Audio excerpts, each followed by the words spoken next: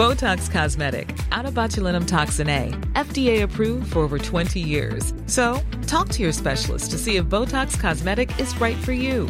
For full prescribing information, including boxed warning, visit BotoxCosmetic.com or call 877-351-0300. Remember to ask for Botox Cosmetic by name. To see for yourself and learn more, visit BotoxCosmetic.com. That's BotoxCosmetic.com. He kōna ipurangi tēnei nā te reo irirangi o Aotearoa.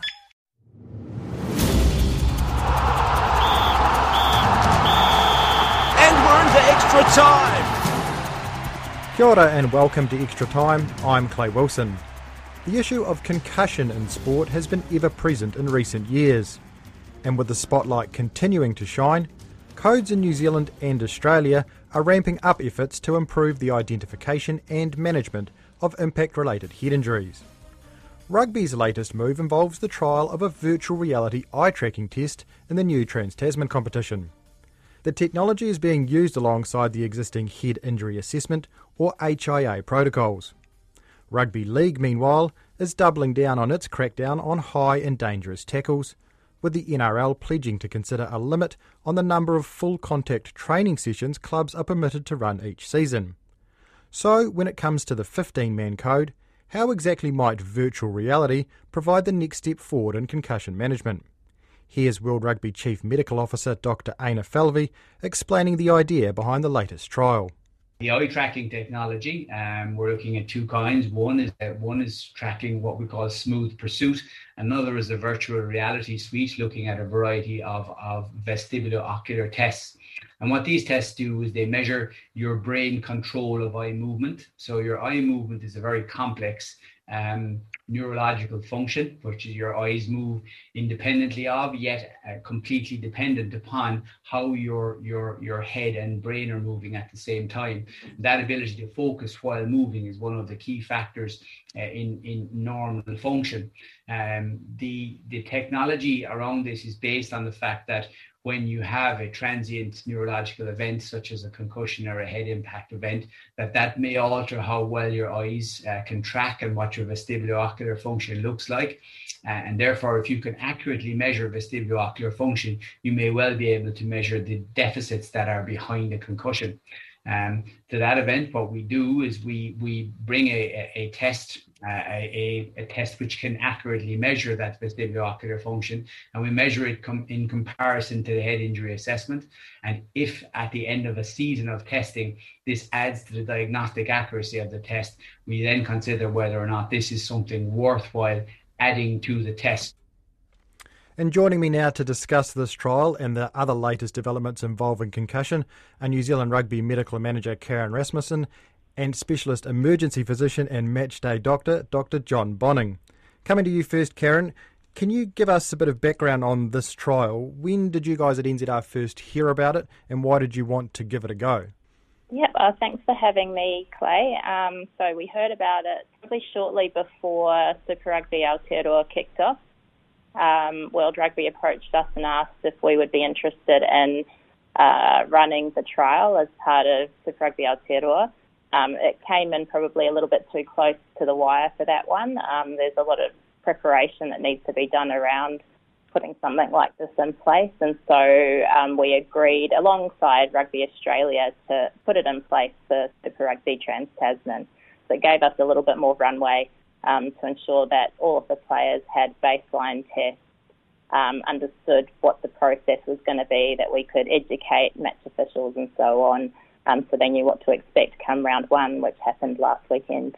And how exactly is the trial being run in terms of match to match, how it's playing out, and what's going to go into deciding if this is going to be a permanent part of concussion management beyond just this trial?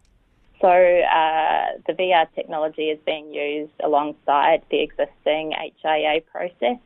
So if a player is removed from the field to have a sideline HIA, then as part of doing that HIA assessment, we are also adding on the virtual reality test to the end of that. So before they kicked off, they did a baseline test which takes around about 8 minutes, and it runs through a battery of different tests, different oculomotor tests. And then in-game, they do a shortened version of the baseline. So that takes around about 2 minutes. So what we've done is we have added 2 minutes onto the existing HIA timing. So the timing prior to Neuroflex, the eye tracking technology being introduced, was 12 minutes for a head injury assessment. We've added another 2 minutes onto that. So if a player comes off for an HIA, they go through the existing HIA assessment with the matchday doctor, and then at the end of that assessment, they also do the eye tracking test. And so they've got a minimum of 12 minutes to get both tests done, or up to 14 minutes. And then if you add a blood injury onto that, that takes the time out to 19 minutes. So it's a significant amount of time, I suppose, in a match, but we see it as something worth doing. John, you're a matchday doctor. What do you make of this trial? I'm sure you're pretty interested by it and how it might work and how it might improve the process.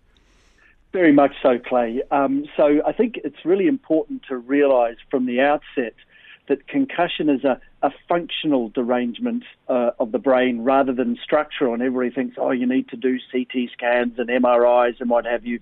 They're not very good. And it's assessed by symptoms, cognition and balance. So the rugby people around the world, unions, New Zealand Rugby, have been taking this very, very seriously for some time now, and we've been pitchside doing various tests of memory and cognition and digits and what have you. And adding this in, I think, adds a further step of looking at brain function. And look, we'll have to see if this is validated, because you need to try something like this and see if it does pick up derangements of function. You apply a test and you've got to work out whether it's going to work. It's going to pick up the problems that you want it to pick up, and that it's and it allows you to make clear decisions in a match. And these are tough decisions to make sometimes, to pull players off. So yeah, we're excited and interested in this new Neuroflex testing. You referenced a bit of it there. The current testing, do you see it as a potential replacement, or is it something that still needs to be used alongside the current protocols that are in place? Yeah, so you've got to take into account symptoms, cognition, and then some kind of balance. And so, the so-called Maddox questions, who scored last, what half we had, what venue we had, those sorts of things, immediate stuff, and then an immediate recall of a number of words, and the digits backwards is quite complex. You get up to 7 digits to a red fortune, have to read backwards. So, no, it's all complex, and all has to be done, I think, as part of this, and in clinical science, and this just adds another element to that testing. Karen, how far are you looking beyond this, and if perhaps it does become a permanent part, in terms of rolling it out down the levels? Because it doesn't sound like something that's maybe necessarily cheap, especially in the first instance. How are you looking at it perhaps from a grassroots community level, or are you viewing that space in a different way, and perhaps the developments and progress you need to make there? I think we're interested in the results of this study, so we do need to wait for that to determine whether it is accurate.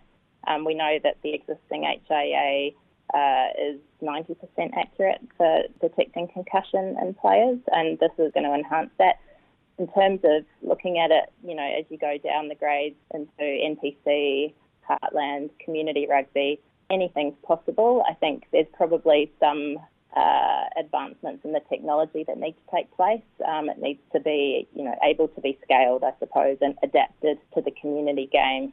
Obviously, we have a lot more support around the professional game with doctors, physios and the like, matchday doctors, and that's not always the case as you go down the levels. So it's just trying to find ways that the technology can then be adapted, I suppose, to be used in the community level, but anything is possible.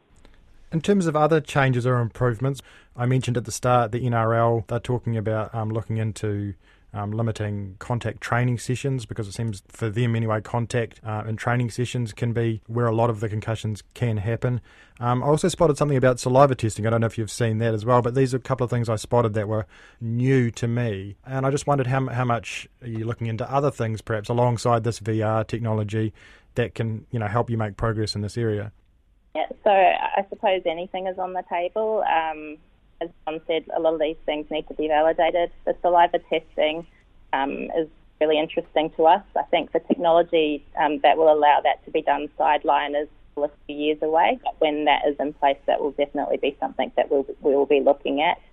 The NRL is doing. We're always really heartened to see other sports taking steps to manage and prevent concussions occurring in games and in training, I suppose. So, we're always supportive of what we see happening in other codes. I'm aware of various trials on biomarkers for concussion, and that's based on blood tests. Presumably there are some saliva ones as well. There's a lot of work going on in this sphere across the globe because, of course, American football and football rates pretty highly in terms of the number of concussions it gets. So still experimental and challenging to apply pitch side. And look, it's very, very important for us to think about those lower levels of rugby and right down to school level rugby and beyond, and we've employed recognise and remove for those, and seem to be sort of fairly sensible on that. But yeah, look, there's some exciting work, but it's challenging to come up with something that's going to be reliable, scalable, and usable across all levels. It does seem like we're discussing, the VR, but we're discussing other perhaps ideas around this and just how much we still don't know about it. So how much is still unknown and how much progress is still to be made with this, particularly in relation to sport? Yeah, look, there's a lot of unknowns. It's very, very hard to predict. There's work going on across a variety of sporting codes around the world. Rugby, I believe, is taking it very, very seriously. And there's nothing that's showing up in flashing lights as the next best thing. We just need to be very, very careful about the way we manage people's symptoms when people return. We've got very good sports and exercise physicians now that help to manage this and do your graded return to sport and those sorts of things. So yeah, there's nothing immediate showing huge promise, but a lot of work is being done. And Karen, perhaps just to round the conversation out, going back to where we started with the VR testing, from an NZR perspective, how big a step forward could this represent in terms of that pursuit of, I guess, an optimal process around concussion in rugby, I guess, specifically for you guys? Yeah, well, I think it's an exciting development for us if it proves to be something that we're going to take forward into the future. As I said before, the existing HIA is 90% accurate. So this, we don't want to stop at that point. We want to be better than that. So this is something that we see as, taking that closer to 100%. Obviously, we don't want to see concussions happening at all, but the reality of being a contact sport, adding to what John just said, there's no silver bullet here. We're looking at, everything is on the table. Going back to, community games, because that's where the majority of our people are. There is a few different studies that we're running with World Rugby, one of which is where we're taking a version of the HIA from the professional game and using that in the community game and at high school level where the players have a baseline test. We use an app, and that seems to be, showing some really good results around just increasing the awareness of concussion and managing it and ensuring that, number one, that players are removed from the field and then that they are seen by a doctor, they understand the return to play protocols, and that they're cleared before they return to contact. So definitely some good work going on in the community there. Certainly, Clay. I mean, the only other thing that I'd throw in is concussion is part of everyday life, and we don't want to give the impression that all sport is causing rafts of concussions and even just falling over. It can give some people concussion, but it's an interesting and evolving area.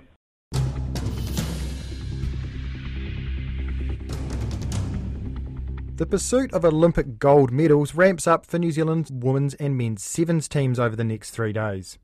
Having not played since before the COVID pandemic hit, the opening of the Trans-Tasman bubble is enabling the Kiwi sides to host their Australian counterparts for 6 matches each in Auckland. The fixtures are a big boost to Tokyo Games preparations for all 4 teams, and a welcome return to international sevens after more than a year confined to the training paddock. New Zealand women's player Niall Williams says the whole squad is beyond excited to be back in the Black Ferns jersey. Yeah, I guess you could say the girls are a bit frothing at the mouth to play, some opposition that's not ourselves. It's been over a year since we last played international footy, so I guess for a few of the older ones, it's, kind of, we know what we're doing here, but the more exciting, I guess, piece is the young girls who haven't played international footy before. Talking to the guys last week, they were saying they were sort of sick of smashing each other around at training. Has that been the same for you guys, like opposed training sessions and not being able to go out and play actual opposition?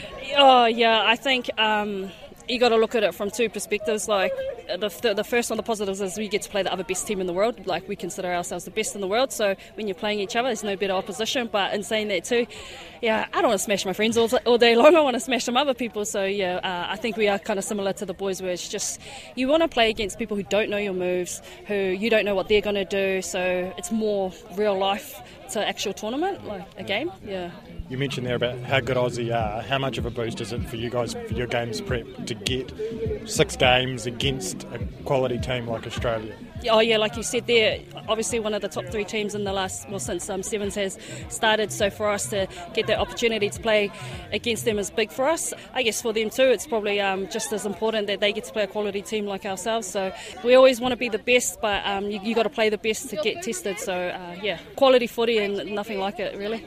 Yeah. Saturday you're going to get to play at Eden Park. Have you played at Eden Park before? No, and I'm born and bred in Auckland, so for me it's a little bit of a dream come true to run out on Eden Park. I obviously got to see my brother play there, and I was so jealous because obviously he played league and then he came to rugby and then he got to go on Eden Park before me. So I was like, I love going to Eden Park. I love the grounds. I love being an Auckland City girl in this team because they all give me, they give me a bit of slack because heaps of them are country girls and that. But yeah, I love being in the big smoke and everything, the stand. And I actually went to that 660 concert the other weekend and it was amazing. And in my head I was like, don't ruin the fields for our rugby tournament coming up. So yeah, it's for me, it's probably one thing that I hadn't ticked off in my career that I'm truly grateful to get to run out on those fields here. Aucklander. How many ticket requests have you had? I mean, family, friends that are going to get to see you play on that field? Yeah, I've got actually quite a bit of family coming, and also my partner's family are going to all be there, so there should be close, so I reckon maybe about 40 of them coming, but we only got given 2 tickets, so I had to give one to my partner and my brother, so I rang up my brother, come on, surely you can pull a few strings, mate, gosh, but yeah, nah. What do you want to get out of these games? I mean, how important is it to win them, and how important is it just tick the boxes that you want in terms of your preparation for the games? I think first and foremost you want to win because any little bit of the mind battle goes on, so you want to be leaving this with one over the other team. You want them to go and go, oh man, what do we need to improve on and things like that, but it's important for us to not show too many of our cards, like we want to be smart. We've still got the Pinnacle event coming up, but we still want to practice our combinations, and I think for a lot of the girls too, this is probably maybe their last opportunity to put their hand up for a spot in that 16 that's going to head to the Olympics. So we do have another one obviously in Townsville in June, Oceania coming up, but they would probably more so be the team that's likely to go to Olympics, I'm guessing. So yeah, very important, and who doesn't want to beat Australia? Come on, man, gosh. Blackfern Sevens player Niall Williams there, speaking ahead of the women's and men's Trans-Tasman Sevens matches in Auckland.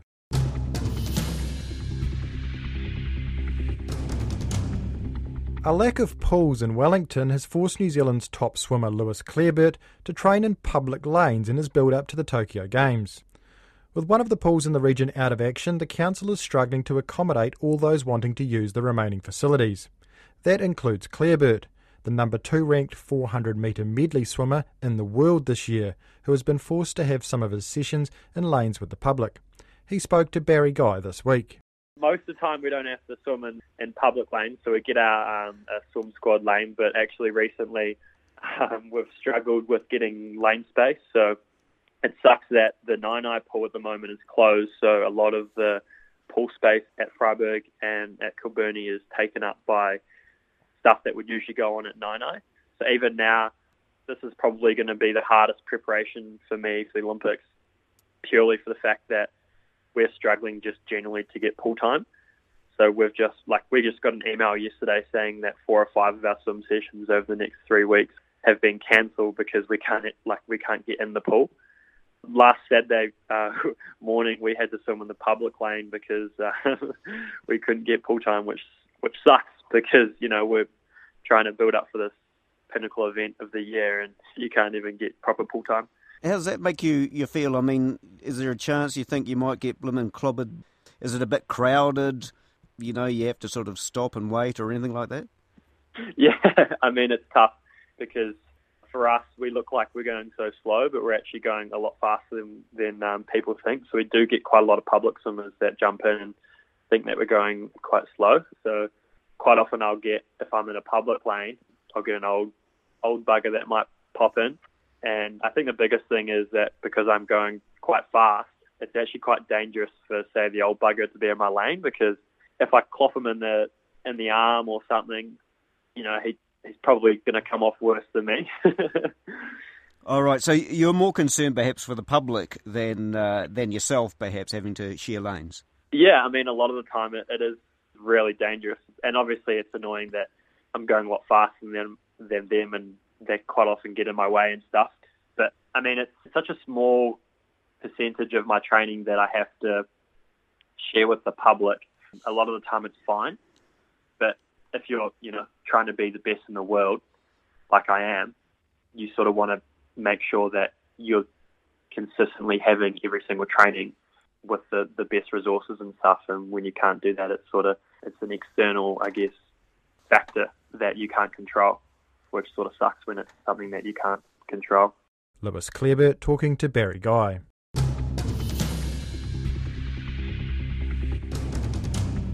Rotorua para shot putter Lisa Adams will be heading to her first Paralympic Games in Tokyo in just over 90 days. Adams, who has cerebral palsy, broke her own F37 shot put world record 3 times in 2019 after first getting involved in para-athletics the previous year. The Paralympics will be just her second international event, but if she wants some advice on performing at the top, she can always ask her coach and sister Dame Valerie Adams, who is preparing for her 4th Olympic Games. Lisa Adams spoke to Felicity Reid about challenges of preparing for the Games and coming from a famous sporting family. Very grateful to have made the team, but our work's not done. How was the last year for you? Obviously it was probably a little bit difficult with some of the ways that you could or couldn't train. Yes, yeah, it was but it was more physical challenges not being able to train. But the delay of the Games ended up being a blessing in disguise for me, so that just gave me an extra year to prepare instead of one less year, because I've only been doing this for 3 years. So it meant an extra year, to try and make the team. But not having access to the gym meant I could only train at home. I don't have gear at home, gym equipment at home to train. So it was the physical changes, physically dropped muscle, dropped weight, and, that's not what I wanted to do, but that's what ended up happening. I still trained at home every day, so I got really fit, but I just lost heaps of muscle. So when I finally got access to the gym, I had to mentally wrap my head around how different my body was, in terms of strength and stuff, because I got weaker as well. And it was kind of like, why can't I lift this anymore?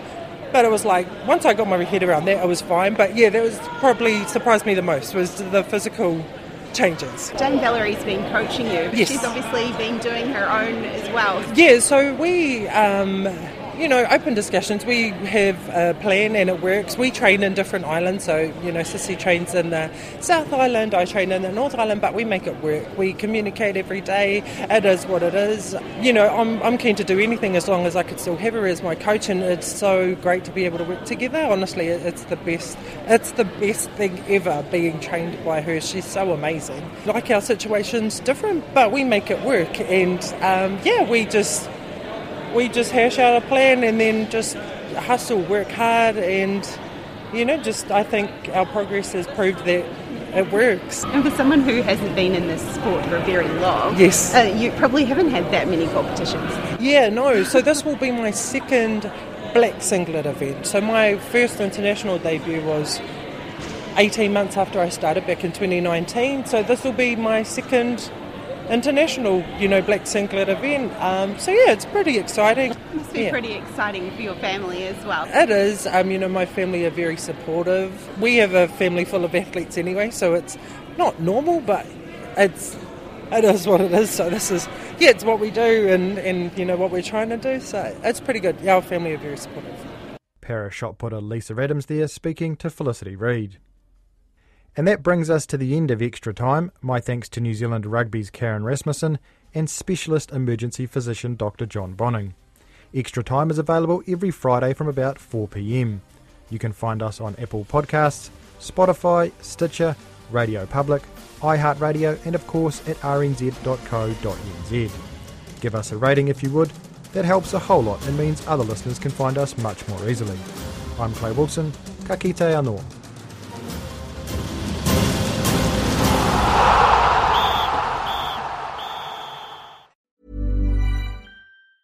Tired of ads barging into your favorite news podcasts?